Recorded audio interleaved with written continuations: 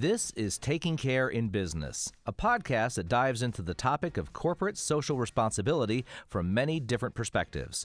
Host Kathy Pedrati Hayes is an expert in CSR and philanthropic giving, and her co-host, Vicki Bolson, is the founder and CEO of Bolson Group, a unified marketing company that was also the first B Corp certified company in Indiana. Kathy and Vicki became friends and equally passionate about CSR when they first worked together several years ago. Join them as they talk about why it is always worthwhile to take care in business.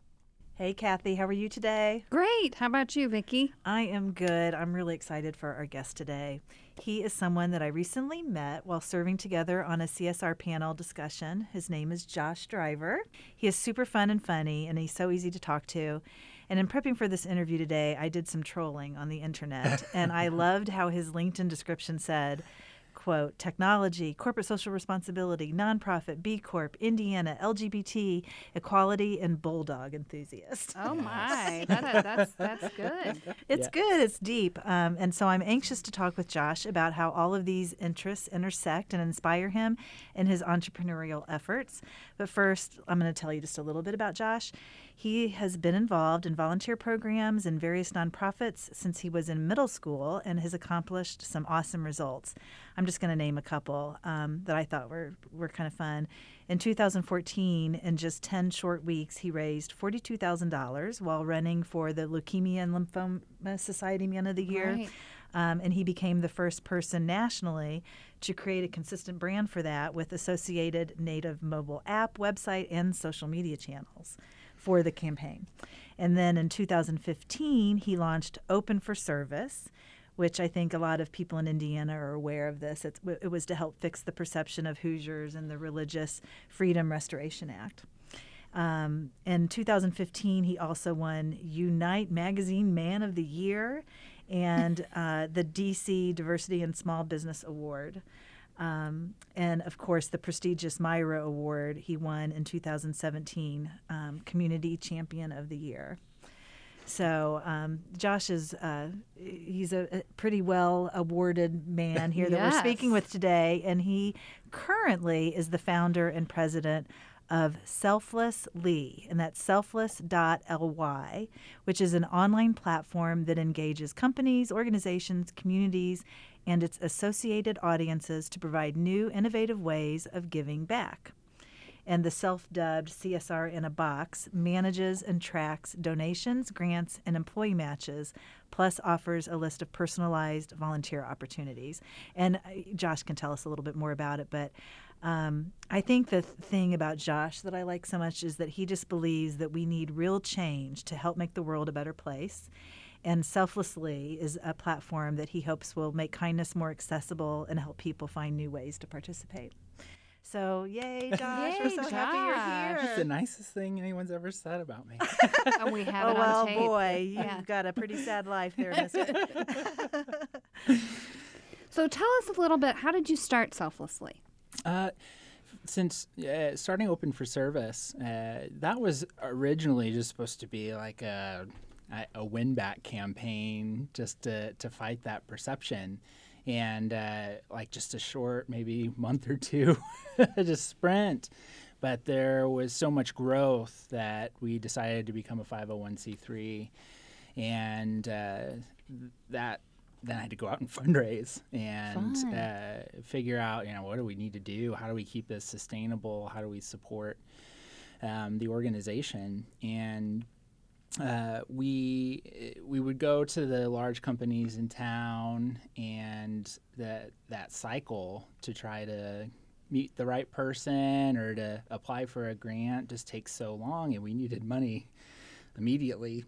So I started to look down market to smaller local businesses, and I spent a lot of time talking to them. And they're like, well, corporate social responsibility, we're a local business, not really a corporate. Like, that's not something that we have the resources to do. So the more and more I spoke to these businesses, I'm like, you actually could. Like, I see that clearance bin of T-shirts. Like, I have a silent auction coming up. I could totally use those.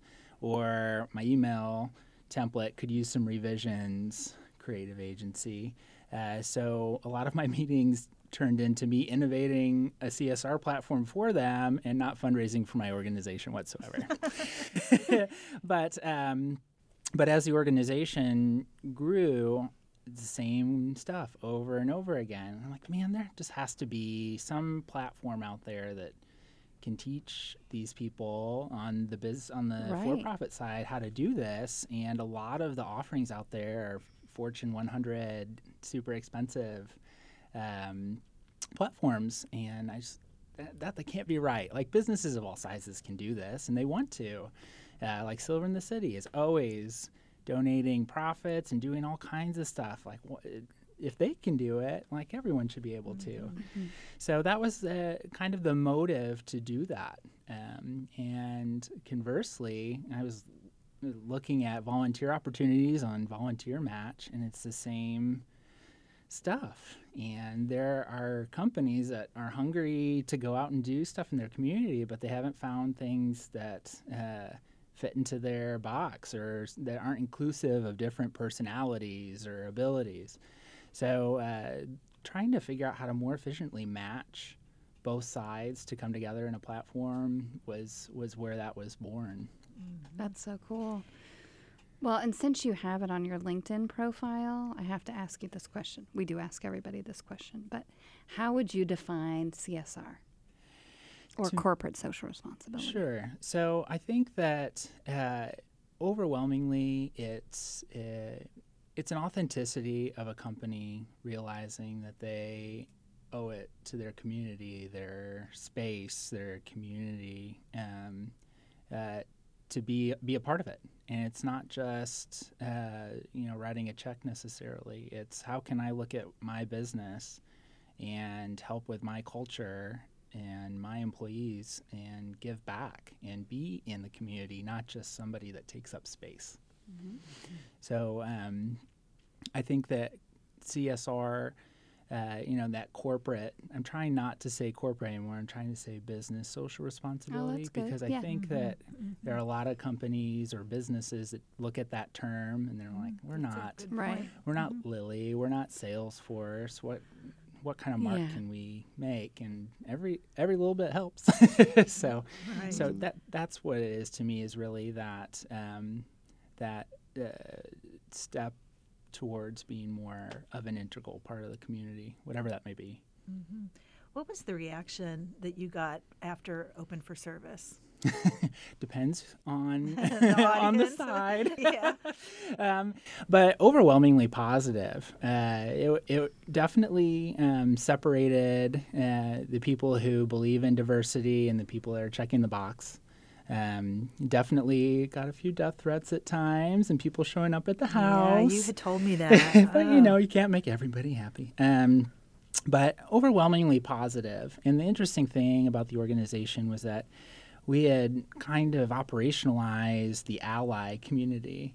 Obviously, the LGBT community continues to work on issues LGBT focused, but we stayed politically neutral, as neutral as you can be in that situation, and wanted to not make it about politics, but make it about, these are your neighbors, these are your coworkers. This isn't a political or religious argument. This is like, we got to support each other.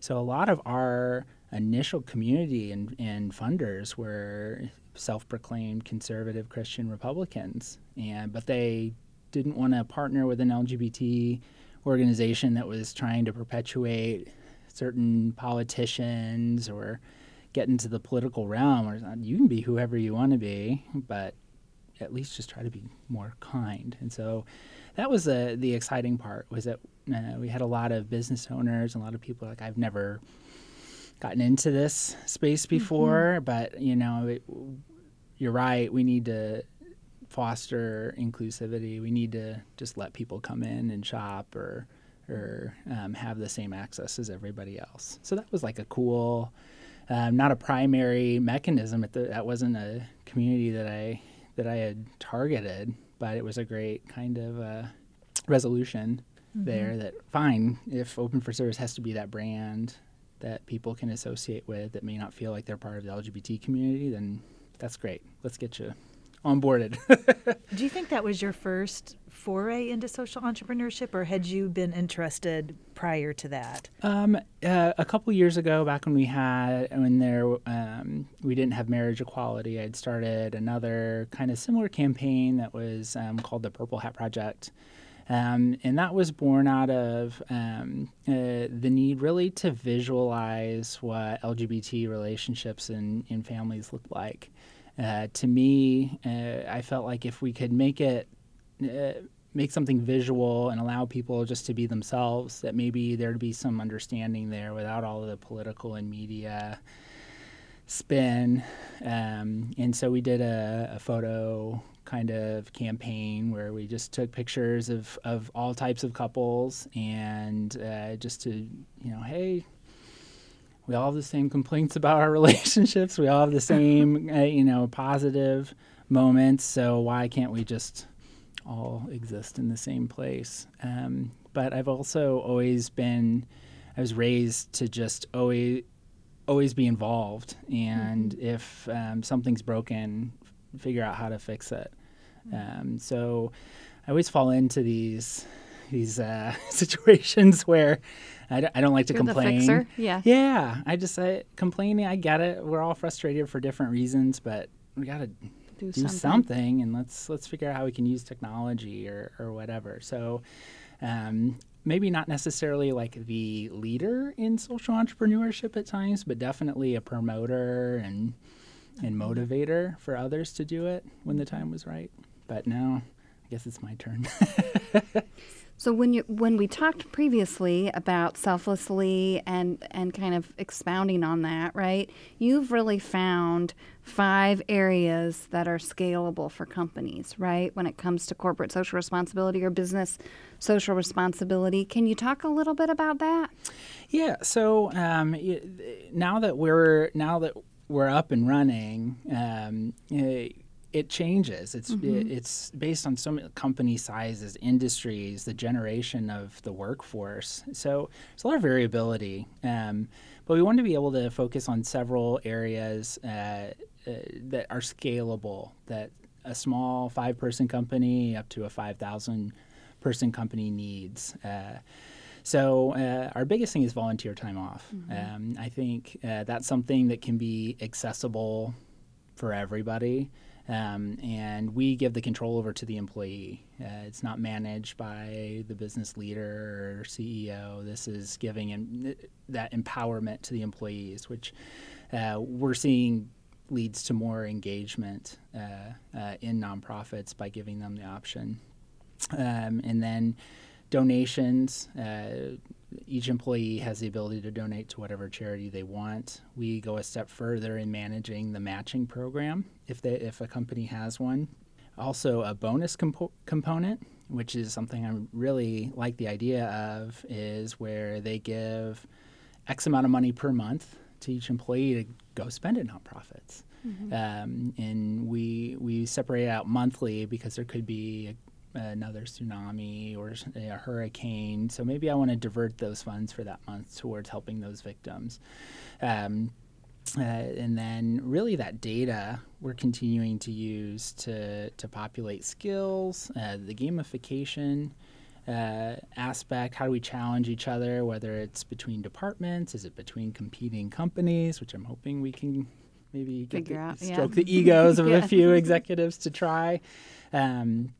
And then really getting the government involved as well. I come from an e-government background, and I think everybody wins when businesses participate. Indie Do Day and It's My City campaign is a great representation of how businesses can come together to make a huge impact in just one day. And so focusing on these different user types or organizations, I think that there's a role that they can play together and make something mutually beneficial. And it's not just business and nonprofit. There's so many different intersections there that could make a better end product. Yeah, one of my pet peeves is when just having worked in the nonprofit arena for so long, is when I work with an organization or a board member who will say nonprofits really need to act like businesses. And my comeback is always excellent organizations are excellent organizations, regardless of your profit orientation. Yes. So, yeah, there's a lot to learn, I think, between the two.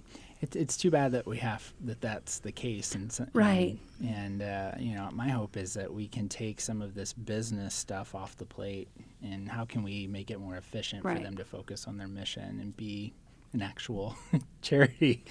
And I know it gets hard at times. I'm guilty of it with Open for Service, but who knows what's going to happen in 30 days, in 6 months. So whatever, I can do to innovate and help make it a more mission-based charity I'm hoping that's what Selflessly's role can fill.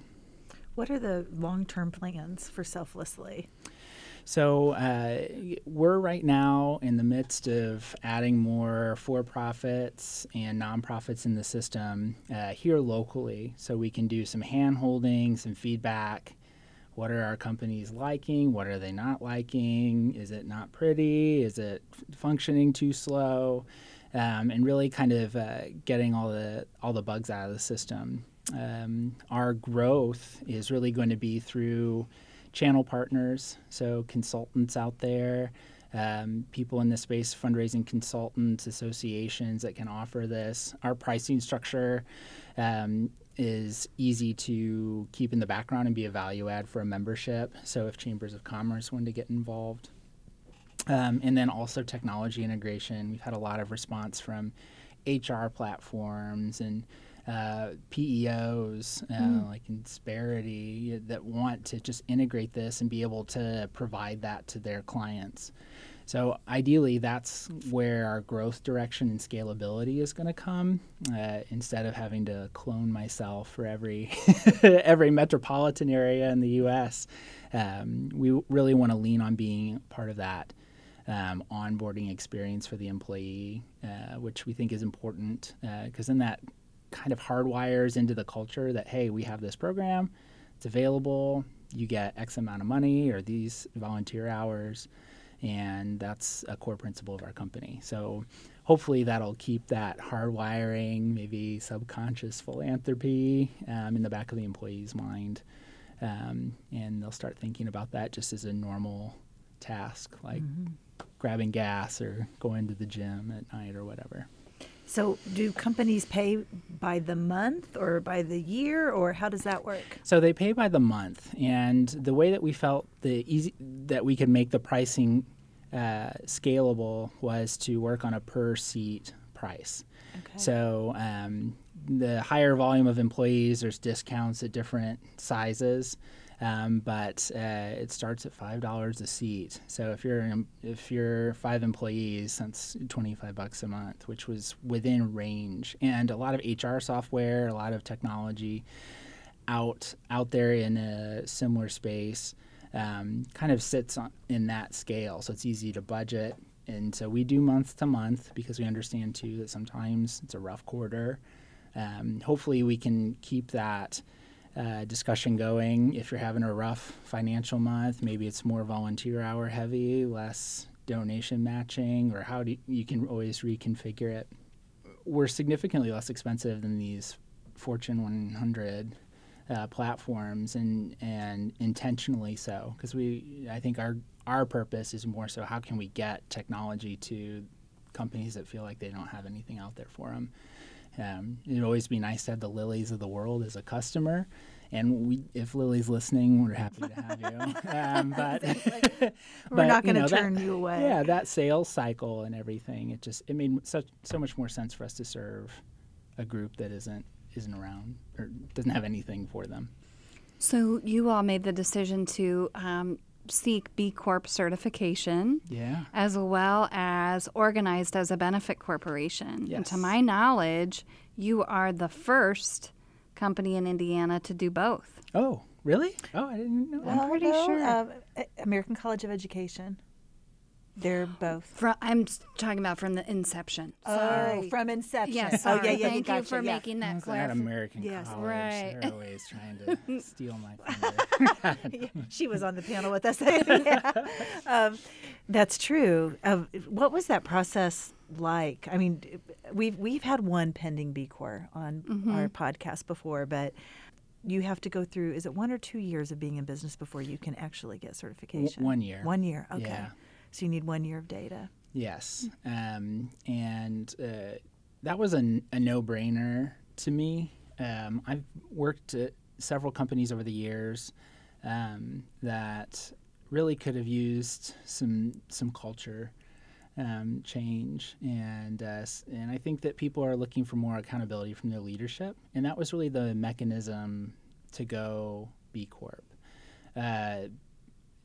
For me to start a company and want to have a good culture and accountability and that transparency, so much of those guidelines align with how I feel businesses should run.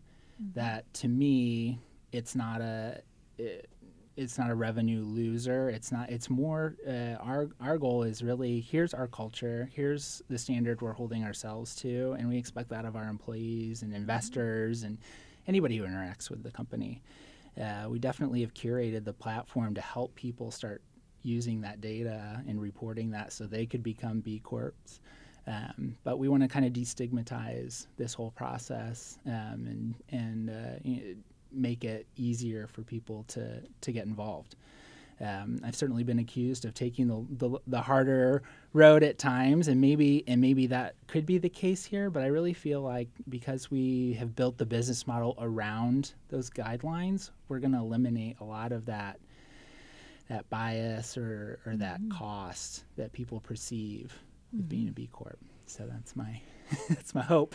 Yeah. Well, and we talked before this as well about the accelerator program that you're involved in, and hopefully that will lead to investment dollars into Selflessly. How has the benefit corporation status or B Corp status played into that, or have you really seen that yet? It's been, I won't lie, it's definitely been a barrier depending on the group that we've spoken to. The accelerator group, G-Beta, that we're a part of, didn't blink when we said it, but we've met with potential investors that have kind of cringed when they hear that. And so our pitch deck and a lot of our investor packets actually have an appendix that gives them kind of the why you should. And so when we start explaining it and then show our business model and where revenue is going to come back into play, then they start to get it. I think we have some more work to do. Indianapolis's tech community is thriving and growing, but also they're looking for who's going to be that hero, and not just for Selflessly, but social impact investing and social entrepreneurship in general. And I don't know if anybody has really kind of stepped up to be that like hero investor yet. Certainly Jane Martin, if you're familiar with her, she is a retired VC executive, and she was one of the first investors in B Corp, the B Lab. The beekeeping technology. Yeah. Yeah. Sorry. Yes. So she's trying to do that, and there's some companies here that are starting to wrap their head around what that looks like. But I do think that there is a ton of traction and a lot of motivation to get started. It'll just be interesting to see who that. That's so interesting. So be. in your index in the back, I'm imagining all kinds of statistics. Is that mainly what it is? Or is it literally a explanation of how it goes full circle? Both. It depends on I do a lot of due diligence on who we're speaking to. Some people are analytics, so they want to see those numbers and pie charts. Some people want to hear the story and see the impact. So we have two versions. One that's the pie charts and Excel and data. And so do you have them take a Myers-Briggs before so you know what Right. I don't give it to them until the end of the meeting, and I just kind of listen. And you got both handy in your way. Oh, you're a numbers guy, and Deck B is going to be your friend. So, people respond to it differently, and but I think I think we're getting there. I think we'll see some huge leaps and bounds in the next few months. That's great. Yeah, no, that's I think Indianapolis, being in the Midwest, it's just going to be slower to happen here. Yeah, I'm used to that being, so that's something I know very well, and that's fine. But we're hoping to be very public about our journey through it. That's great. And even talking about it, in channels like this has really been helpful. We've had a lot of people like, I've always seen that, but I don't know what it is. I know Patagonia, I know Ben and Jerry's, but what is that? So being able to kind of show that in a relatable way, I'm hoping we'll get more people to continue to consider that. Especially out of the gate when they're starting a company. Well, I love hearing the way that you talk about this in terms of making it business social responsibility or some of these, great terms more approachable for businesses, because that's certainly what we've found in the past is that companies are actually doing this. They don't really know that what they're doing is this or called something. And then there's a whole debate about what do you call it. And so I think that that's really exciting, what you're doing, figuring out even smaller companies, smaller entrepreneurs about how is it that we can really, help others outside of ourselves while continuing to, have thriving businesses too. So that's really cool. Yeah. So what advice would you give to our listeners if they were trying to start a CSR program or improve upon it? I think that we owe it to our communities to always figure out what we can do. There's no right answer, like you should be allocating X amount of your revenue and X, Y, and Z. But always, as you're building your business model and reevaluating that, whether it's annually or quarterly, what can we set aside? How can we do something, even if it's as a team? There's so many things, and even a little goes a long way. And Open for Service, we had an accountant do 2 hours of work, and that was like moved me to tears, mostly because we didn't have any money, but also because, it saved a lot of time for me. And so I think getting businesses to realize that they can do a lot more with a lot of different charities, I think is really where it can be. Every company can do something, and expectation free. Like, just always consider in the back of your mind, what could you be doing? And it's as simple as even promoting a nonprofit on your Facebook or something. That stuff makes a difference. Yeah, perfect. Okay, so let's find out where people can, I said it earlier in the intro, selfless.ly. And what other social media accounts and things do you want to give our listeners? Yeah, we're on Instagram, LinkedIn, Twitter, and Facebook at Give Selflessly. Somebody took Selflessly on Twitter and is sitting on it. But yeah, Give Selflessly. But I like that, Give Selflessly. I thought I saw a hashtag Live Selflessly somewhere too. It does. Which is really a good hashtag. We have different campaigns that we're going to start about living, giving, thriving, because we really want to have that subconscious philanthropy and get that going. So how could I be on my way home and do something that would significantly help a nonprofit or a community? So you'll be seeing that soon as we do a little bit more curation of those different kind of thought processes and helping connect the dots for how we all could be doing more and without spending more time or more money necessarily. But yeah, at Give Selflessly and selfless.ly is our main website. Okay. So hopefully easy enough for people to find. Yeah, no, I think so, but I did want to say the period .ly. Selfless.ly. Okay. Well, thank Josh, you. Yeah, for coming in today and sharing so much with us and our listeners. Sure. Yes. Thank you. Okay. Thank you very much. Thanks. Let's give a big thank you to Matthew Sosi, our podcast engineer. You can visit the Taking Care in Business website at takingcareinbusiness.com. Or just visit us on Instagram, Twitter, or Facebook at Taking Care in Biz. That's Taking Care in B-I-Z.